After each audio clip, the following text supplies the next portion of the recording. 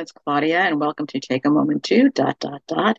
And that does represent the new topic that I bring to you each and every weekday that I hope will inspire and encourage you to pause for a moment, think about what I'm saying, and maybe even tweak perspective just a little bit. Today is take a moment to think outside the box.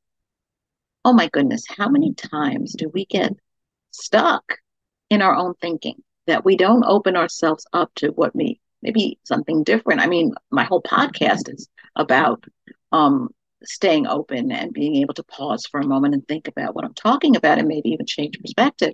So, I mean, but it's human nature. We can dig our heels in. It's not right. And I don't have to think about anything else. This is the way it is.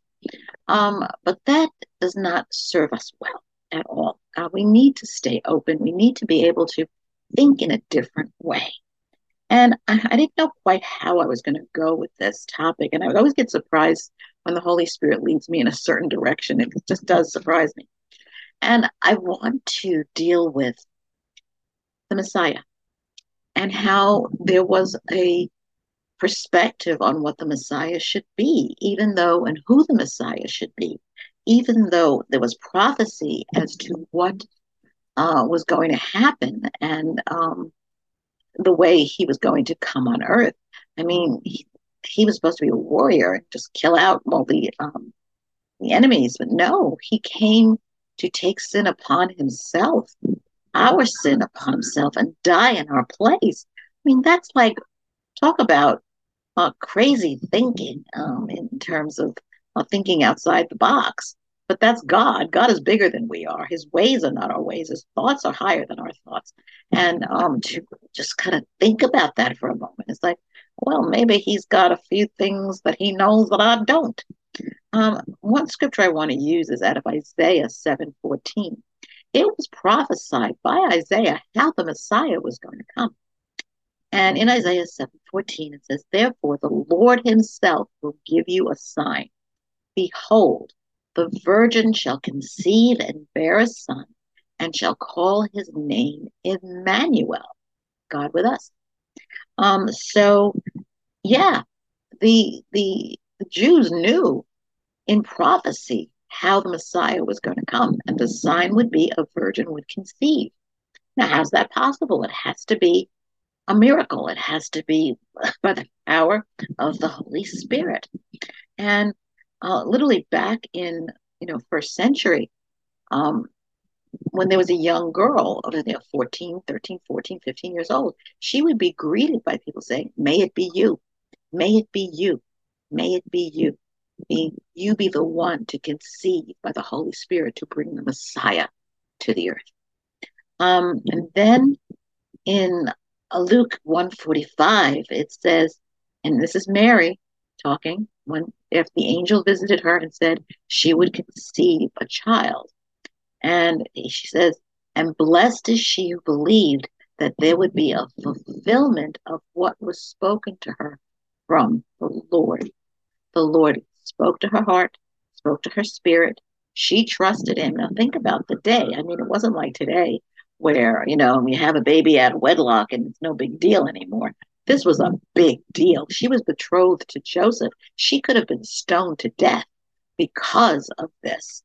But an angel visited Joseph in a dream and said that this was from God.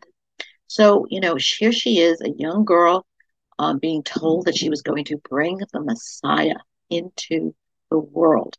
And blessed is she who believed. She believed the angel. She believed what she heard spoken to her spirit by God. That takes a lot of faith. And she knew that God was going to take care of her and protect her. Now, with all of that, as I said, we have to think outside the box. God obviously thinks outside the box. And in Matthew 5:17, it says Christ came to fulfill the law. There were over 2,000 laws on the books at the time Jesus came. And he caused a big stir.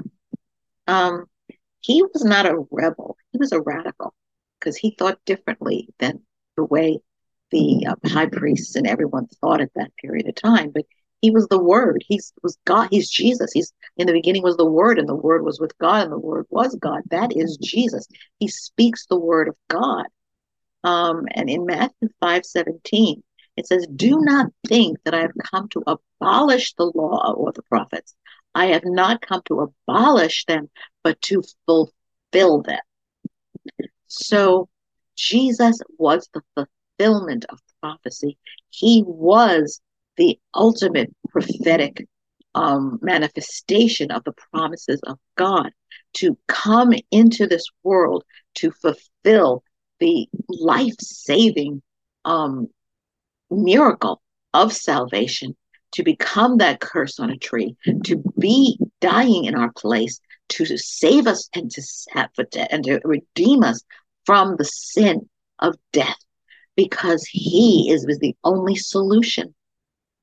Can man come up with something like this? I don't think so. Did they fight it? Absolutely. My goodness. The high priests and everyone, they brought him before Pilate to have him crucified. And it was, um, Jesus could have called down the legions of heaven to spare him from this call on his life, but he did not. He did what he came to earth to do, knowing what he was facing, knowing the absolute excruciating death that he was going to face. But he came to die, to be raised, and to save us, and to be with him for all eternity when we say yes. So today, I know I'm going in a different direction, or maybe I'm thinking outside the box. I guess so. But even God thinks outside the box. Let us emulate God in the way we approach things. Maybe if we look at things from his perspective, pray and ask the Lord to show us his ways, show us his thoughts, give us his wisdom in all things, then we can take a moment to think outside the box.